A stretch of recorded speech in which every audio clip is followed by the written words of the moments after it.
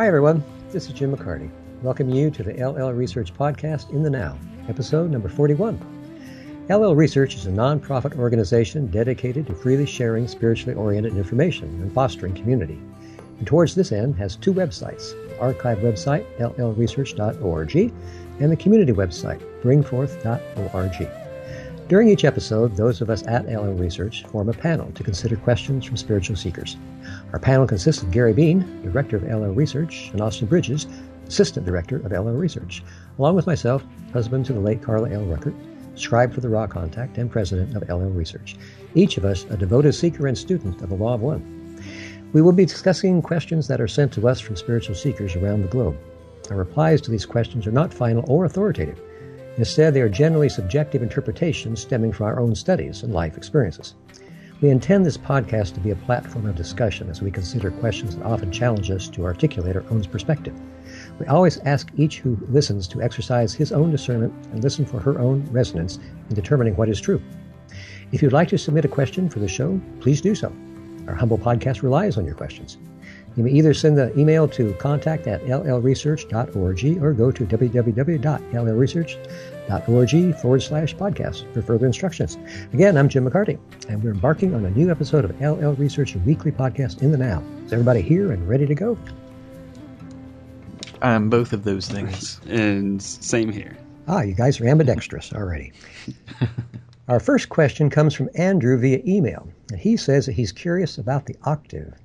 And he says, since Ross spoke comparatively little about the octave, but there's an interesting juxtaposition between question 78.10 and 78.15.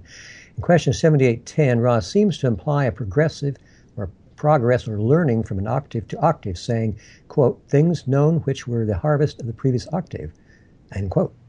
Yet in question 78.15, Ross says that, quote, the ways of the octave are without time, that is, there are 7 densities in each creation infinitely, end quote.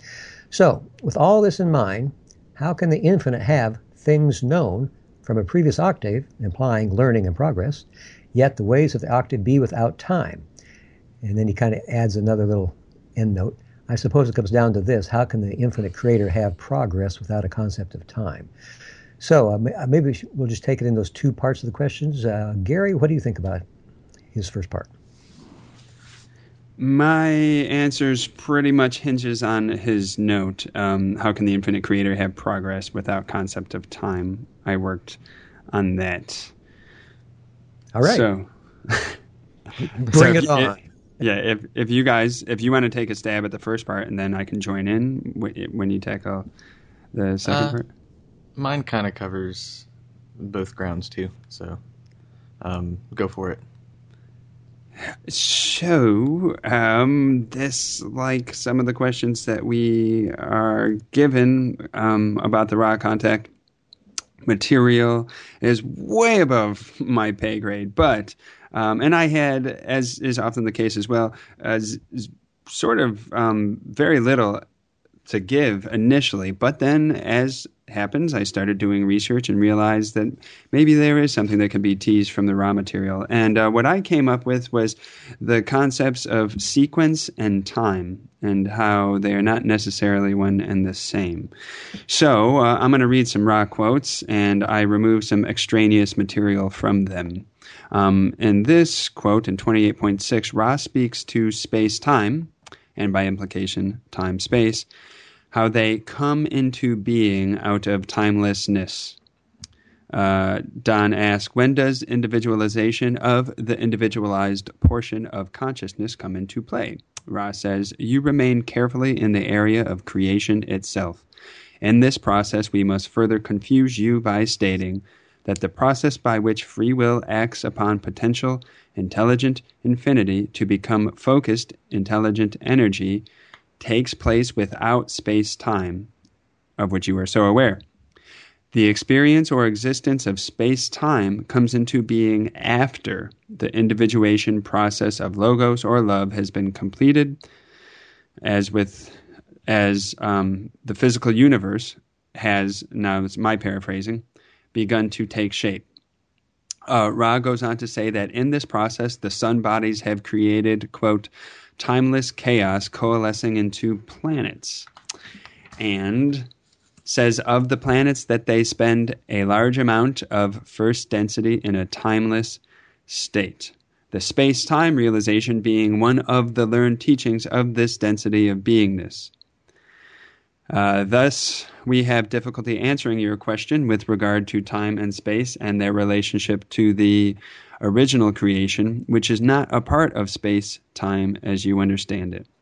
So here Ra is saying that time comes into being after the foundation, you might say, of the physical universe is formed. And it's actually part of the lesson of first density, to learn, manifest, recognize, become aware of space-time. In 30.16, Ra talks again about space-time emerging out of timelessness. The spiritual density or mass of those more towards the center of your galaxy is known. However, this is due simply to the varying timelessness states during which the planetary spheres may coalesce. This process of space-time beginnings occurring earlier, shall we say, as you approach the center of the galactic spiral. And then in 40.1, Don is asking about one logos ending its octave of experience as it moves through the black hole and emerges on the other side as another logos that begins a new octave. Ra gives a comprehensive reply, but to narrow it down to what's pertinent here, the transition of the octave is a process which may be seen to enter timelessness of an unimaginable nature. To attempt to measure it by your time measures would be useless. Therefore, the concept of moving through the black hole and coming immediately into the next octave misses the portion of this process which is timeless. So what my unenlightened mind makes of that is that there is a sequence, you might say, of evolution.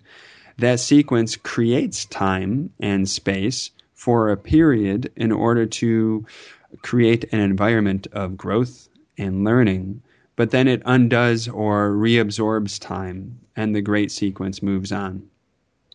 In a few different places in the Ra material, Ra describes a, quote, rhythm of reality that involves outward and inward movement like a heartbeat and operates in a cyclical fashion. And to my mind, this speaks also of a sequence which does not depend on time. And to save your time and ours, I'm going to nix reading those, but they are 27.6, 28.16, and 29.18. And then turn back to our host, Jim. Well, that was really good, Gary. In fact, it was even timeless. I thought so too, thanks. Austin, what have you to say about time and space and the octaves? Well, I think that was great as well. And I think my answer takes a sort of different approach. I think Gary's was probably more on the nose of Andrew's question in addressing the idea of how timelessness and progression can exist.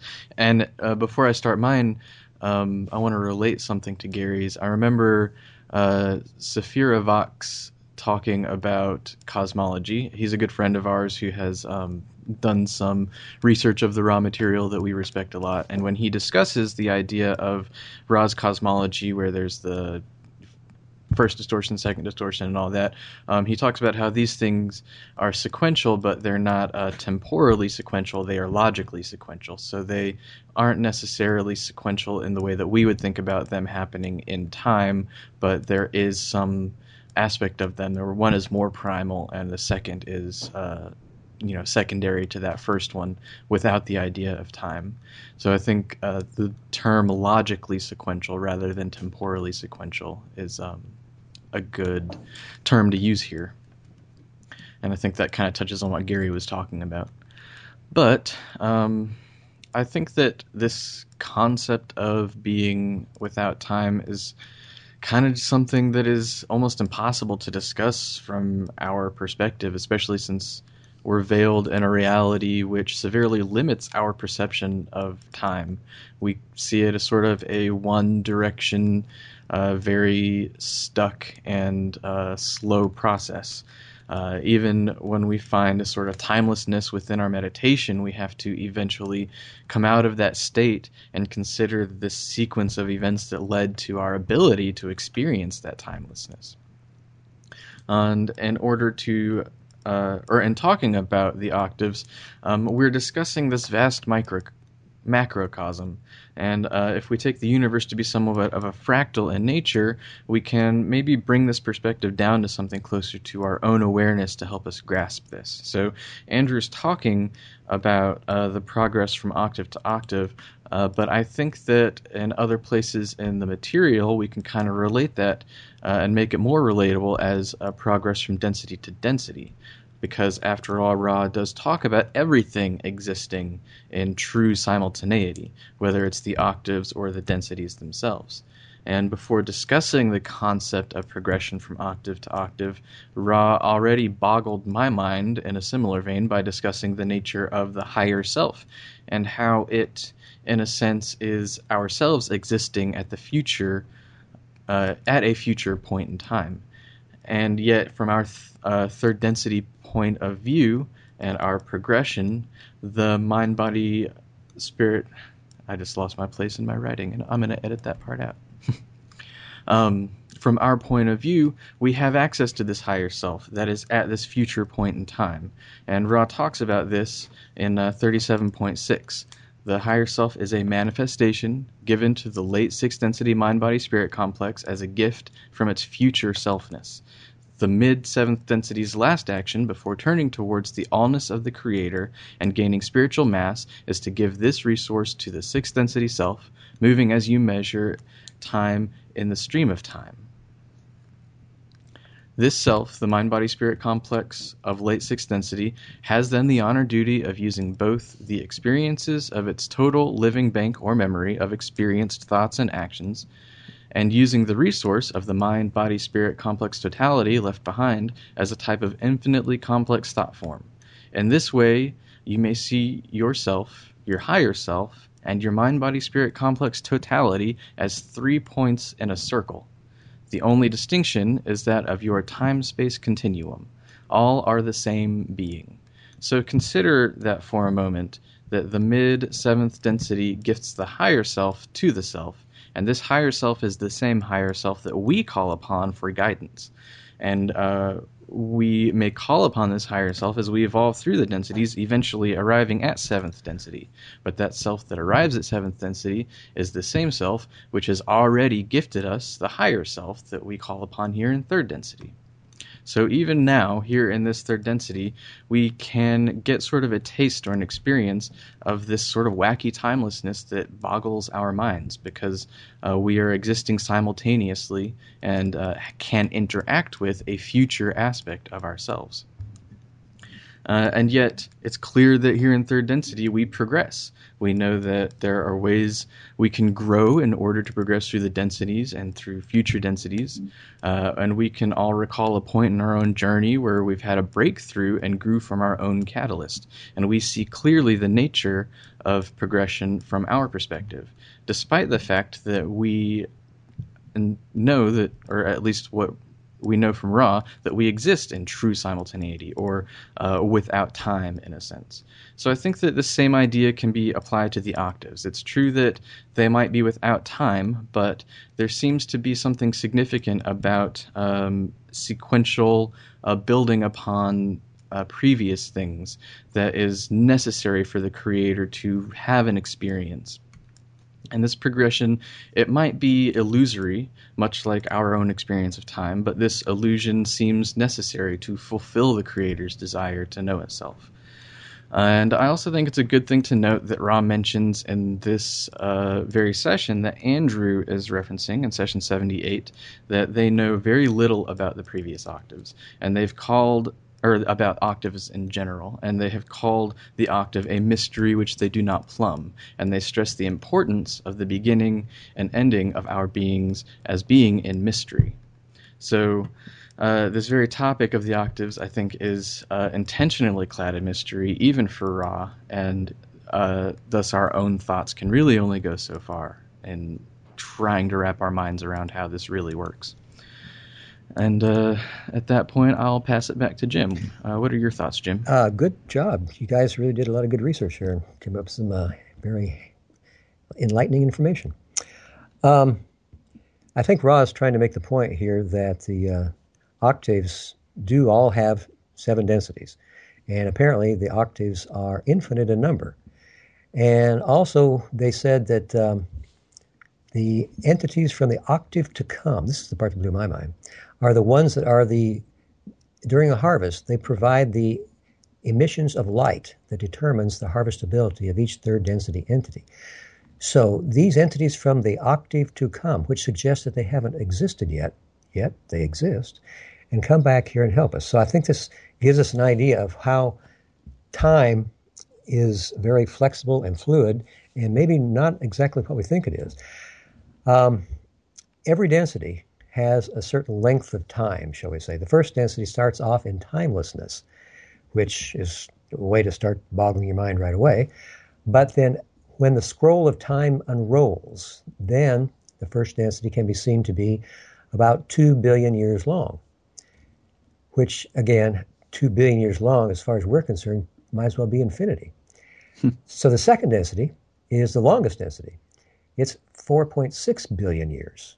So there's a supposed time period there that, again, is immense and unimaginable. Our third density, we can begin to imagine. We got something to hold on to here. 75,000 years, only 75,000 years. Fourth density, 30 million. Fifth density, 50 million. Sixth density, 75 million. So each density has a time period to it in space-time. However, in space-time, we are apparently able to move around in space fairly easily. We can go from here to Chicago and over to Los Angeles and back and so forth. But we do it in sequence, in the past, the present, and the future. Yesterday we traveled so far, today we travel so far, and tomorrow, same thing. But in time-space, for any density, it seems like time is the quality that is flexible, and we can move about in time, and we're relatively fixed in the same sense in the time-space, in space, as we are in time in the third density, space-time. Got all that? So what we have in time-space for every density, including third, is what could be called an eternal now. There really isn't the concept of time as we know it. There is the ability, however, to move about the universe in what Ra calls zero time. To the entity who is totally balanced, the universe is open and free, and there's no bar against travel, as Ra said. So, and Ra also said something about our harvest, as whether or not they were going to be able to continue their work to balance the distortions of the law of one for which they felt responsible as they engaged with the Egyptians, and the Egyptians distorted their message. They said, we are not a part of time, so we are available at any of your times to continue this work. So that's kind of interesting. Any of our times are almost up. Are they? So I think that even though the concept of time, as we think we know it, or hope to know it, exists throughout all the densities in the octave, yet there is this quality of timelessness that is also the basic quality and the more real reality, shall we say. I think the space-time nature of each density is for the purpose of learning the lessons at a more rapid pace, of progressing, of doing things, of getting out there and pretending that we're not quite one with the Creator yet, so what do we do to get to be one? And yet, in the time-space spirit world, or however, the immaterial world, the invisible world, which is a part of every density, we are more at one. And we don't have such a need to do things, to act, to be seemingly separate from the Creator. So in that statement, I will leave you all. Any final questions or comments? It was really fruitful listening to you muse about the nature and function of time, and the notion of sequence. Just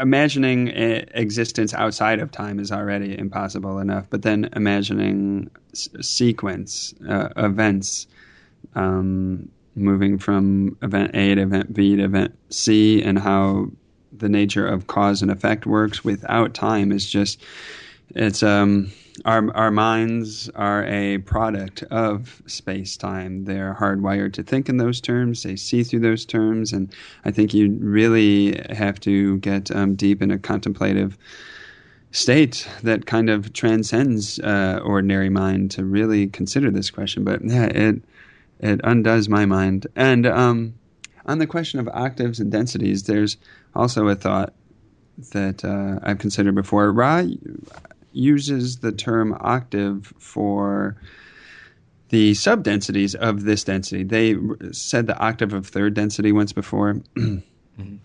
And it makes you think that any grouping of 7, with the 8th being the first of the new grouping, might be called an octave. And they said of any given density that there are infinite subdensities within that density. So this third density is an octave, as it consists of 7 subdensities. And within one of those subdensities is 7 more subdensities, thus an octave within an octave, and on it goes down. So why can it not go up that way? In that maybe a grouping of 7 octaves is a super octave, you might say. Who knows if it goes infinitely up as well as it does down, and as Austin was saying, a fractal sort of pattern. So anyway, my mind is creaking and groaning at those thoughts. It makes me consider the word timelessness, and maybe that Ra used that word in a way that we might not fully grasp. Just the idea of something being timeless and what that means when Ra says that. And I think there's something else in the nature of our own reality that might be able to help us understand this too. And so we can think of our own progression as individuals as sort of a spiral upward. And some relate that to what Ra calls the upward spiraling light. And you might think of one spin of that spiral as like a cycle, maybe, perhaps, where the light is traveling in the same pattern repeatedly, but it's also moving upwards. So it's never in the same place, but it's going over the same cycle. And it's the same with our own progression. I think that a lot of people on the spiritual path have found that there's sort of a cycle to our spiritual progression. And the overall template of our journey doesn't seem to change. It's what Joseph Campbell called the hero's journey. And in Law of One terminology, you might relate it to the cycles of the archetypes. The archetypes are consistent throughout all of our experience. Yet with each moment of growth we experience, that cycle, which never changes itself, also never seems to be the same. And we may see things through the same things throughout our entire lifetime, but always with new perspectives, and so long as our perspectives are growing. So the cycle itself is timeless. It never ever changes within our spiritual journey, and yet it still builds upon everything that came before it. So I think that that's another something that can help us grasp the idea of something being timeless within our own reality. There is this consistent thing on our spiritual paths that really doesn't ever change, but also never seems to be the same at the same time. Yeah, I think Jim used the word the eternal now. I think that's one of the best pointers to it, and Eckhart Tolle spends most of his teaching leading the seeker back to precisely that, the eternal now. Well, that's all of my thoughts. Well, we've begun and ended in mystery, so good job, guys. Oh, I hear Pickwick out in the hall. Okay, our next question comes from Travis via email. Maybe I should go let him in, and he won't make that noise. I'll be right back. Okay.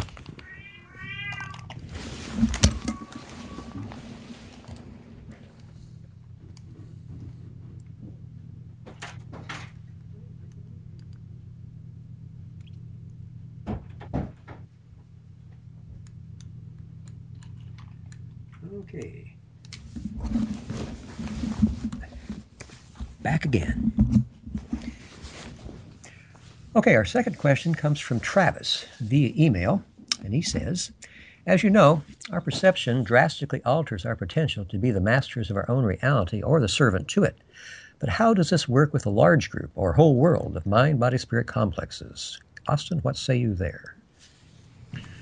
Well, first of all, I think it's important to determine what Travis means when he says to be masters of our own reality or to be servants to it, and how our perception affects that.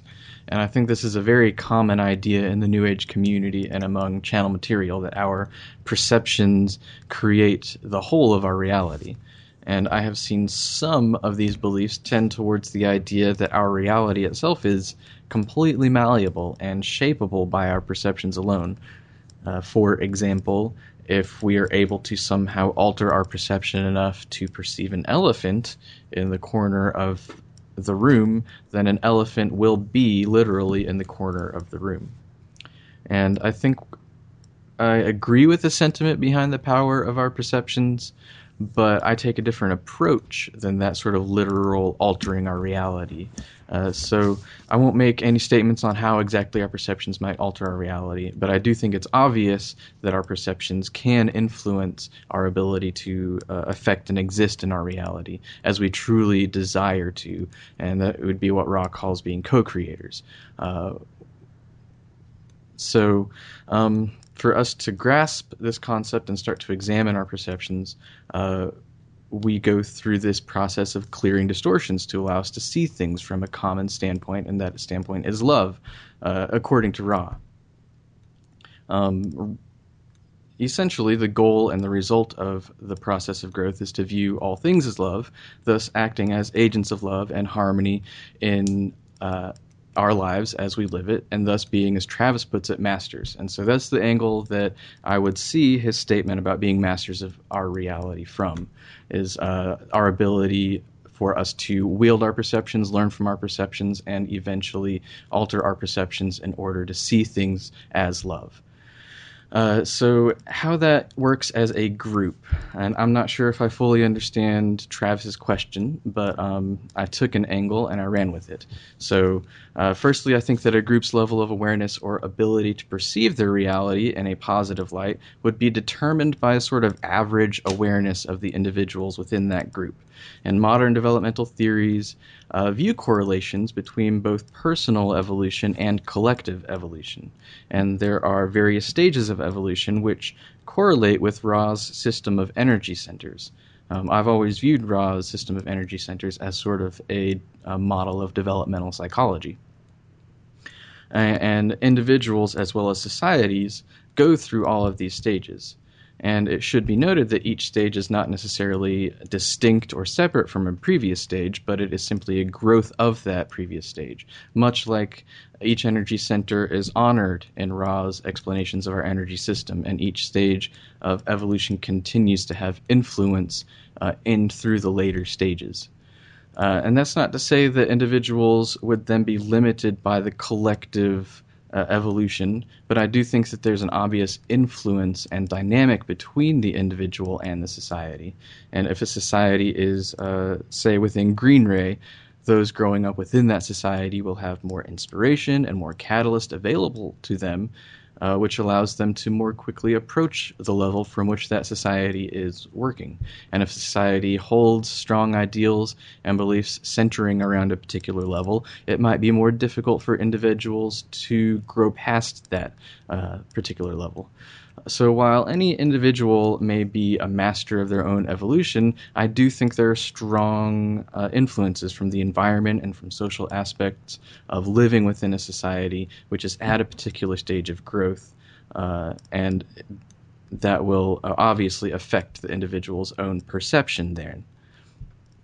And individuals themselves can directly affect their society and culture, sharing their views and making their marks on those around them, helping that society to progress. So I suppose, in fewer words, perhaps the more people within a large group of entities that are aware of how their perceptions affect their reality, the more likely it is that the group will approach similar levels. and they will view their group catalyst in the light of love rather than other distortions as they grow. And that natural progression will have them sharing the perception of all things being loved. Since we're all essentially on the same path where we clear distortions which stop us from viewing things as love, eventually a society will be able to master their perceptions in that way as seeing things as love, perhaps in fourth density when we are a social memory complex. So that's what I got from Travis's question, and I hope that was what he was sort of asking about. Passing it back to you, Jim. Yeah, it's kind of hard to know exactly what he meant there. There's a little bit of doubt. Gary, what did you come up with when you looked at his question? Gary? I think you're muted, yeah, Gary. I'm sorry. I was replying and didn't realize I was muted. So I was saying, likewise, there was some confusion on my part regarding the terminology, but I don't have as comprehensive and in-depth reply as Austin did, but I just kind of took a broad swipe at it. And on the question of how, in general, a collective creates a shared perception or a multiplicity of perceptions within the collective that may or may not be within a harmony. So I focused on the attention because I think that from the standpoint of the conscious mind, at least, it is the attention that tends to energize, create, and manifest one's reality, both internally and externally. Not to the extent, as Austin was describing, of thinking that there is an elephant in the room and there is an elephant in the room is not quite that magical or direct or immediate and so forth. But that is, upon what one places their attention, that tends to become their reality. So I would imagine that with a group, the mechanics are more or less the same, just on a much larger scale. Groups experience the same emotions and perceptions as do individuals, including compassion, anxiety, dread, elation, confusion, clarity, desire to harm, desire to serve, desire to love, desire to compete, cooperate, so forth. And whereas an individual can be divided in conflict and out of harmony within themselves, so can a collective be divided in conflict and in disharmony among its constituent members. A collective is probably more prone to be in disharmony as each constituent entity is operating under the law of confusion, and that confusion is amplified the more that entities are added to the mix. Indeed, each person added to a collective complicates the dynamics even further, perhaps even exponentially so.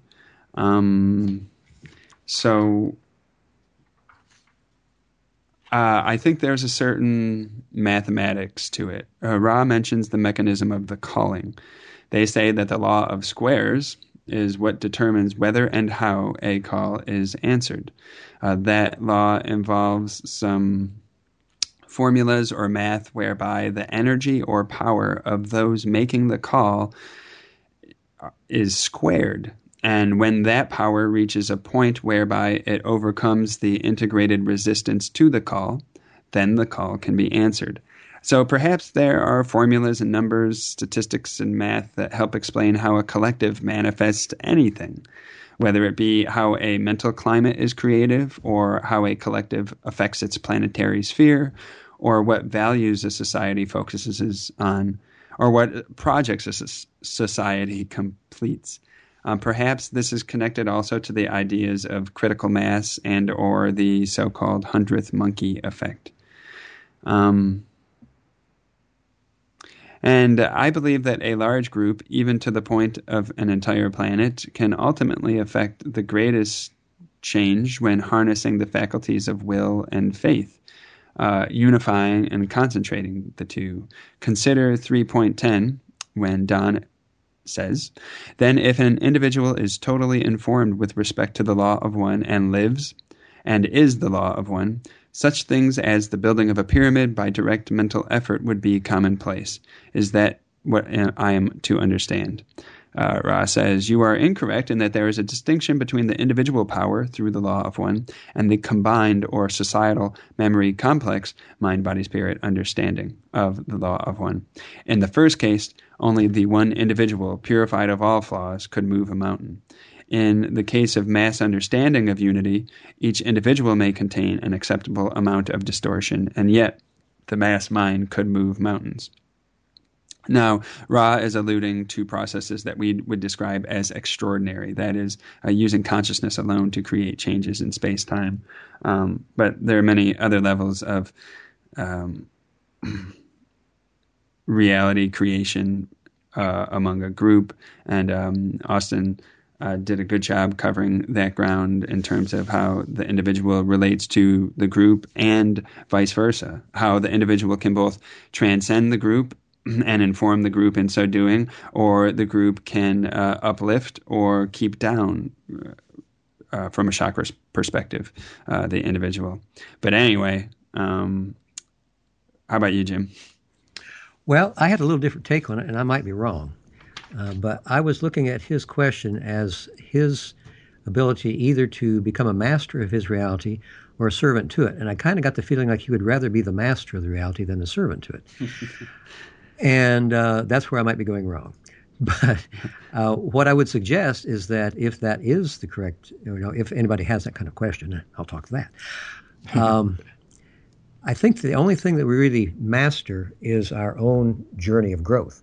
I don't think that we have any real hope and shouldn't have any real desire to master anything beyond our own growth in a spiritual sense. We don't really want to be masters of anybody else. Mastering others is a negative polarity, mastering or controlling others.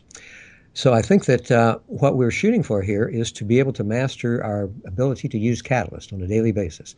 Whatever our pre-incarnative choices are will be filtered through our subconscious mind into our conscious mind. We will look at what happens to us during the day through those lenses. And as we see the catalyst developing, then hopefully we will attempt to balance that catalyst so that overall we'll begin to open up each energy center, move higher and higher until we get to the heart. And at that point, we will become able to be harvested because we will be aware of the power and reality of love. And the love that we seek at the heart level then is that which we begin to share with others. And at that point, as we have mastered our own beingness and our own ability to move through the evolution of our own mind, body, spirit complex, then we become the servants of all. As it says in the Bible, if you would become the greatest, then you must serve all. You must become the least and serve everyone. And I think that's what we're shooting for. But then when he gets on to how does this work with a large group or whole world, well, I think that if my perception there was, we'll just assume I was correct in my perception of what he was talking about, and we'll extrapolate it then to a large group.